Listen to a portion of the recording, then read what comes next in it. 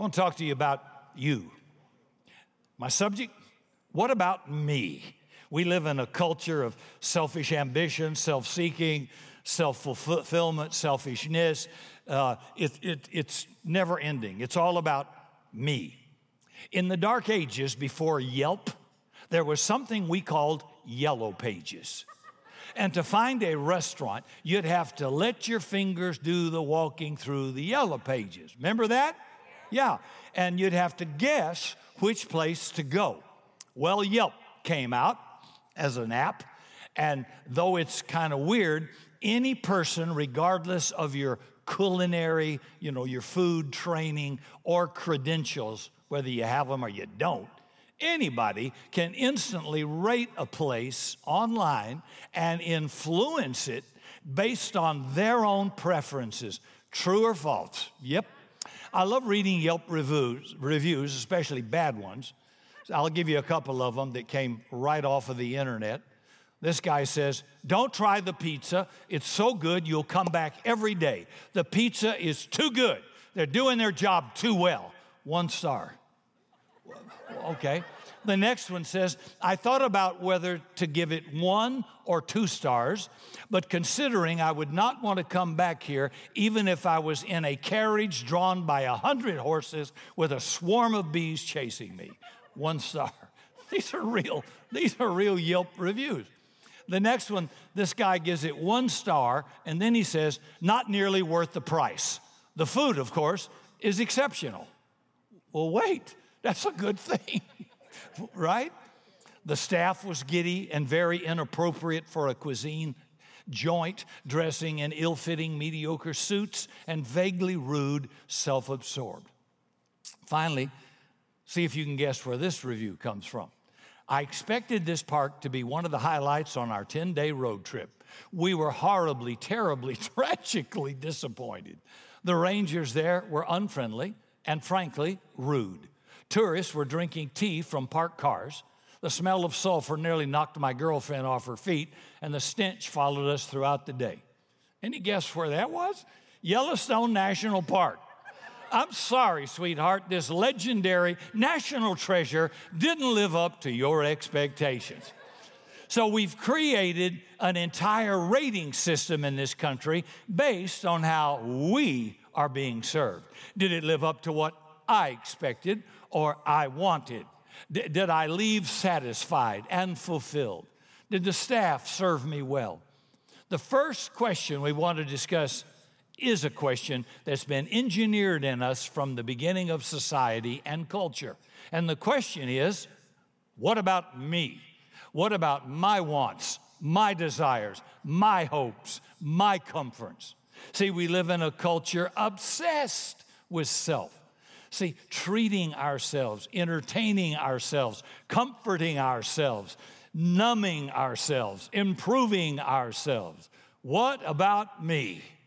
Now, surely that a culture with this kind of obsession with self would be a culture fully satisfied, fully fulfilled, secure, flourishing beyond belief. Well, you'd think they'd be at peace and calm in this country because we've got everything we need. But that's not true at all. And it doesn't take much research to see how high our levels of dissatisfaction and anxiety are in our country. Our houses have never been bigger. Our cars can drive themselves. Every piece of entertainment and information is instantly available at our fingertips, yet we're more dissatisfied than ever. Now, I do know this about most people in here, maybe all. You want to flourish. You want to live life to the full, a life that is vibrant and deeply meaningful. I think so. The good news is God wants that too. And so do we as a church. But it's almost like God hasn't created you or me to flourish through self-service and self-absorption. It doesn't seem to work. There's a paradox here. Self-service doesn't bring fulfillment or flourishing. It actually creates a heart in you that gets spoiled, it festers, and it rots. Merry Christmas. Our self-obsession turns into a prison of self. It's a dungeon we can't escape from, and we're bound in chains by all of our self-centeredness. Sometimes we have to trust our Heavenly Father to know what's best for us, and usually we don't agree. Correct? Yeah. But He knows what's best for us, and what's best is not primarily to serve ourselves with pleasure and comfort. It's to look beyond ourselves. I remember the great preacher and writer George MacDonald wrote, he says, the love of our neighbor is the only door out of the dungeon of self. There's a lot of truth there. There's a door out of our spoiled, rotten dungeon of self-obsession. And the door, love of neighbor. One time a Pharisee asked Jesus a question. He says, who exactly is my neighbor? And Jesus proceeded to tell him what became maybe the most famous parable in the Bible about the Good Samaritan. That's in Luke chapter 10, verse 30 and 32. Let me read it to you. Jesus replied, a man was going down from Jerusalem to Jericho, and he fell among robbers who stripped him and beat him and departed, leaving him half dead. Now by chance, a priest was going down that road, speaking at a conference that night, and when he saw him, he passed by on the other side. So likewise, a Levite, when he came to that place and saw the guy, he passed by on the other side. Now, in this famous parable, Jesus paints a picture of despair. Somebody's been brutally beaten, robbed, left for dead, and a priest comes along. You know, you'd think somebody who would want to serve and help. And then another guy comes, a Levite, and he's supposed to serve the priest at the temple. So surely one of these guys will at least stop, maybe call 911, go over and see if he's dead or alive.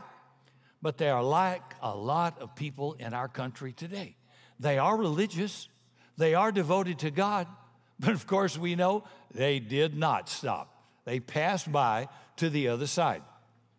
A year before he was assassinated, Dr. Martin Luther King Jr. gave a sermon on this very passage.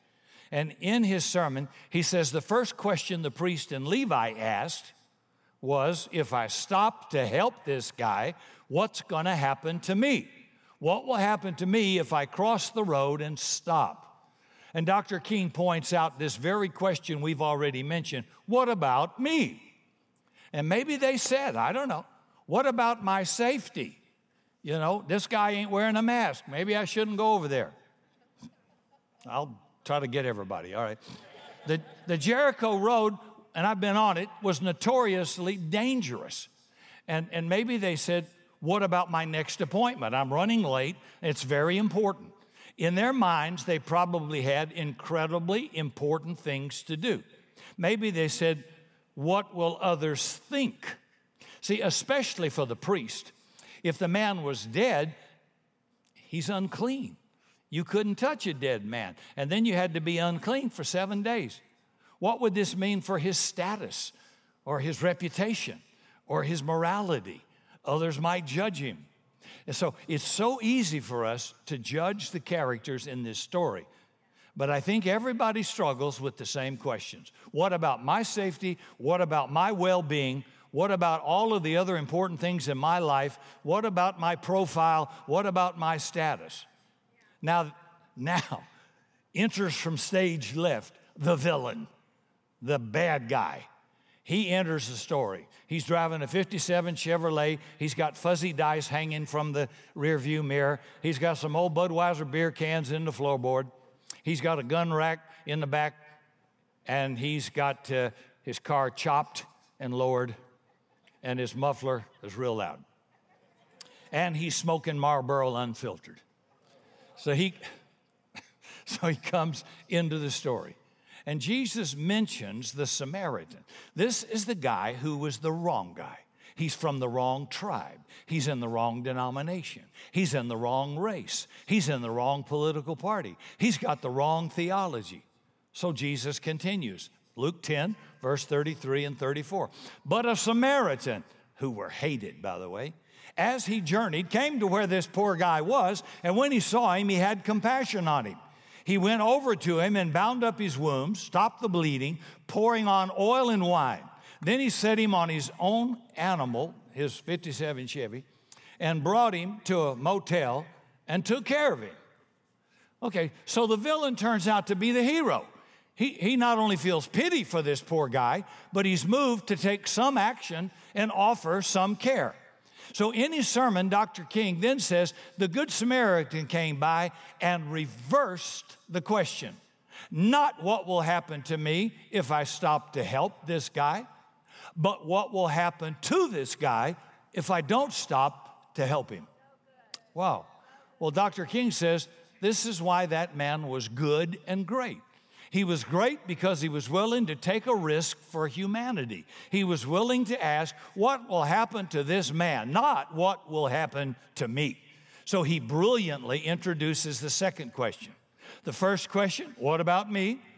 Second question is the reverse. What about others? What will happen to another person if I don't take action? If I don't get involved? If I don't put myself at risk? If I don't speak up? Or if I don't get uncomfortable?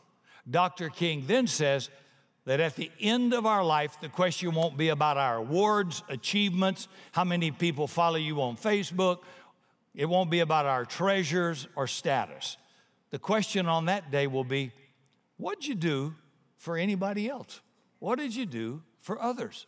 And one of the reasons his sermon moved me so much is that Dr. King says, I don't know how long I'll live, and I'm not really concerned about it, but I hope I can live so well that the preachers can get up and say he was faithful. That's all. That's enough, he said. That's the sermon I want to hear. Well done, good and faithful servant. You've been faithful. You've been concerned about others. That's where I want to go from this point on the rest days of my life. And he quotes from Jesus, he who is greatest among you shall be your servant of most. He said, I want to be a servant. I want to be a witness for my Lord to do something to help others. Now, he didn't know how much longer he'd have to live in this world. In fact, it was almost exactly 1 year later he gave his life in service for others. He was imprisoned, I think, over 29 times. He rallied a generation. I have a dream. He spoke out against injustice. He fought peacefully for love, equality, and he was murdered for his service. So when we ask the question, what about others? That's not an easy question. See, serving is not something that takes place on one weekend or 3 times a year for a special event. It's a question that requires a lifelong sacrifice. It's kind of like marriage, guys. Serving is never convenient. I wish we could get, well, I don't know, I'm busy. Well, I have this. Well, my kids got soccer. Hey, serving and sacrifice is never convenient. My wife's never asked me to do something when I thought, well, I don't have anything else to do, and I'm just bored thinking about what could I do. Thank you for suggesting I can do that. No, it's got to be right in the middle of the game. It's got to be right at an inconvenient time. And I just think, well, you just learn to do it. And that's what we have to do in the kingdom. It's never convenient. It will never be convenient. If I wait for perfect conditions, Ecclesiastes says, I'll wait forever. Nothing will get done. I'm going to wait for the right time to get married. Good luck on that one. The right time to buy a house, the right time to do this, the right time to do that. If you wait for things to settle down, wait for gas prices to come down or interest rates, you just wait forever and life zooms by. Just get it right up here. It ain't convenient. Rick told you it wasn't, but you do it anyway. See, if we're not careful, serving others can be something we do simply to cross off of our to-do list. I served at the homeless shelter on Thanksgiving Day. Check. I gave a grocery bag of supplies so we could give it out to the less fortunate. Check. I did this project. Now I can go on about my regular lifestyle. So it feels satisfying to cross it off my to-do list. But when we talk about our church value of going out and serving others, we're not talking about an occasional project. We're talking about a lifelong commitment as a way of living to serve others, to serve our community, and to bring people into the kingdom of God. I want to increase the population of heaven. I want to decrease the population of hell. I want to get lost people saved and saved people serving. I mean, that's a simple goal. Some of you may be called to pack up your life and your kids and move overseas as a missionary. Not many, but some occasionally are. But for many of us, A life of service will mean staying in the same job, going to the same school, living in the same community. But instead of living the same life out of self-service, you'll be called to live the life you have for the sake of others as you have opportunity. See, we open our eyes to the needs of others, and we respond by leaving our own agenda and our own desires to help them. You may not be technically a missionary, but you're called as a believer to live a missional life. We're all supposed to be witnesses. I mean, to stop looking inward and start looking out to the expansive and opportunities that are available outside of your dungeon of self. See, your work and the tone of your emails, the conflicts, the meetings, the managing, this is your mission, your neighborhood with the quirky neighbors in it and old people and young people. That's my mission. That's your mission. Your local coffee shop, your local HEB, your classmates, your teachers, students, your social media friends, your family. That is all of our mission. And the question you choose is, what about me? Or what about others? Will you focus your eyes inward, or will you look out at the expansive opportunities all around? You know, years ago, I got the opportunity to visit Nelson Mandela's prison cell out on Robben Island, which is off the coast of Cape Town, South Africa. Mandela spent the majority of his early life fighting for the equality of blacks in South Africa. He was a lawyer. And for that fight, because he had influence, he was imprisoned for 27 years in a tiny cell 8 feet by 7 feet with only a straw mat on the ground to sleep on. I think we have a picture for you to see. I stood in that thing. And I remember being there and turning and stretching out my arms to understand how cramped and small it really was. And for years, he had served his people. And now he served 27 years in solitary confinement in that dungeon. In 1990, he was finally to be released. He would exit the door of the prison and head out to freedom. Can you imagine what that feeling must be like? Years of looking at a cramped 8 by 7 foot cell and now being able to smell the outdoors, see the vastness of the world outside that he had missed over nearly 30 years and how it's changed. Well, I wouldn't have blamed him at all if he wanted to exit that door and spend some me time. Right? Serving himself. He deserved it. But this was the first thing Mandela said to the public when he walked out the door. You ready? He said, I greet you all in the name of peace, democracy, and freedom for all. I stand here before you not as a prophet, but as a humble servant. This is the video of that statement. I greet you all in the name of peace, democracy, and freedom for all. I stand here before you not as a prophet, but as a humble servant.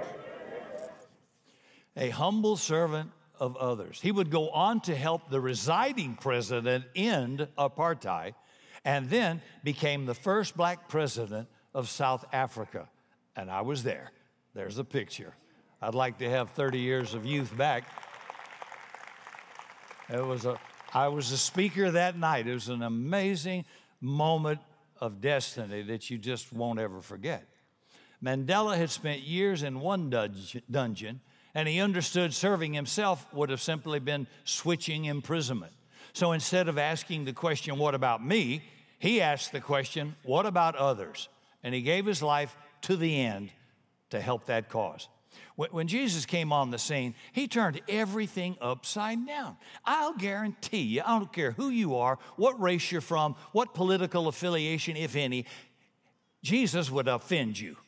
I will guarantee you he would upset you, and you think you're really scoring big points with him. He upset everybody, including his own mother. Come on. His own family. He upset the disciples. He shook it from the top down, and it would be fun to watch what he would shake in our country. Wow. The Jewish people had assumed for so long and hoped that Messiah would be a conquering hero, a conquering king, and that when Messiah came, he would restore the nation to great political power and greatness in the world. And Jesus came. He came as a king, all right. He just didn't come as the king they expected. A king, of course, is served by others. In the ancient world, a king is surrounded by servants ready to do his bidding at any moment's notice. For a king, the question was, how can you serve me? What can you offer me? But Jesus reversed that question in that great statement in Philippians chapter 2, verse 7 and 8. It says of Jesus, but he emptied himself, taking the form of a servant, being born in the likeness of men, and being found in human form, he humbled himself by becoming obedient to the point of death, even death on a cross. So this king offered a new way. Instead of asking, how can I be served? He said, I'm here to serve others. I came to seek and serve, to give my life a ransom for many. This is not what the people wanted. It's not what they asked for. I'm sure many would have said, he didn't restore, this is on Yelp, he didn't restore our nation with power. He came and taught peace and gentleness, sad and weak, 1 star, maybe 2 stars, because it really was cool when he walked on water. I'll give him 2 stars. See, just like Dr. King, this king was murdered for his service. He showed us all how a life of service requires full commitment, beyond just a check box on a to-do list a couple of times in a year, beyond a one-time trip, but a life of continuing sacrifice for the sake of others as unto the Lord. He taught us if we want a flourishing life, it comes not from serving ourselves, but from serving others. It's that old principle, give, you shall receive. Give love, give time, give service. Man, it comes back in abundance to you. You're the benefactor, really. So there's a door out of the dungeon or prison of self. And I pray we can step out of that door, out of our own ego, our own pleasure, our own comforts, and may we step out of our worship gatherings constructed by our own preferences and our traditions, and may we speak out against injustice against any neighbor. May we branch out of our comfortable tribes or our in-groups or our political identities, and may we live out the kingdom of God created by a king who came to be a servant. And may we ask the question, what about others? I remember being in London, this meant several years ago, and I met Al Fayed, who was the owner of Harrods famous department store in London. And his son, Dodi, was dating and planning to marry Princess Diana. Anybody remember that? Yeah. So there was a lot of grief. Now, he's a very devout Muslim. I'm a Christian preacher. But I remember going over to him, having been introduced by a mutual friend of his and me as a pastor, and I just said, Mr. Fayed, I am terribly sorry in the tragic loss of your son. And I said, I'm a parent. I can't imagine what it must feel like to lose a child. And he was most gracious. He and I were different ideologies completely, but compassion, kindness, brought a bridge. When I went back to my table, a man in a tuxedo, white tuxedo, came over with another servant, and a big bottle of champagne was sent to my table. And that was from Mr. Fayed with gratitude, you know. Okay. What are you looking at me strange for? It's a nice bottle of champagne. What are you? That's how you start to build a bridge. That's how you start, right? Oh, thank you, my brother. I'll split the champagne with you after the service, all right? Put a little cranberry juice in it and have a mimosa or something, whatever. I want you to bow your head. I mean, we're coming into Christmas season. Get your head just out of you. What's in it for me? We just helped almost 2,000 kids have a Merry Christmas. And that's always about just be open, be observant. People may have a need you can meet.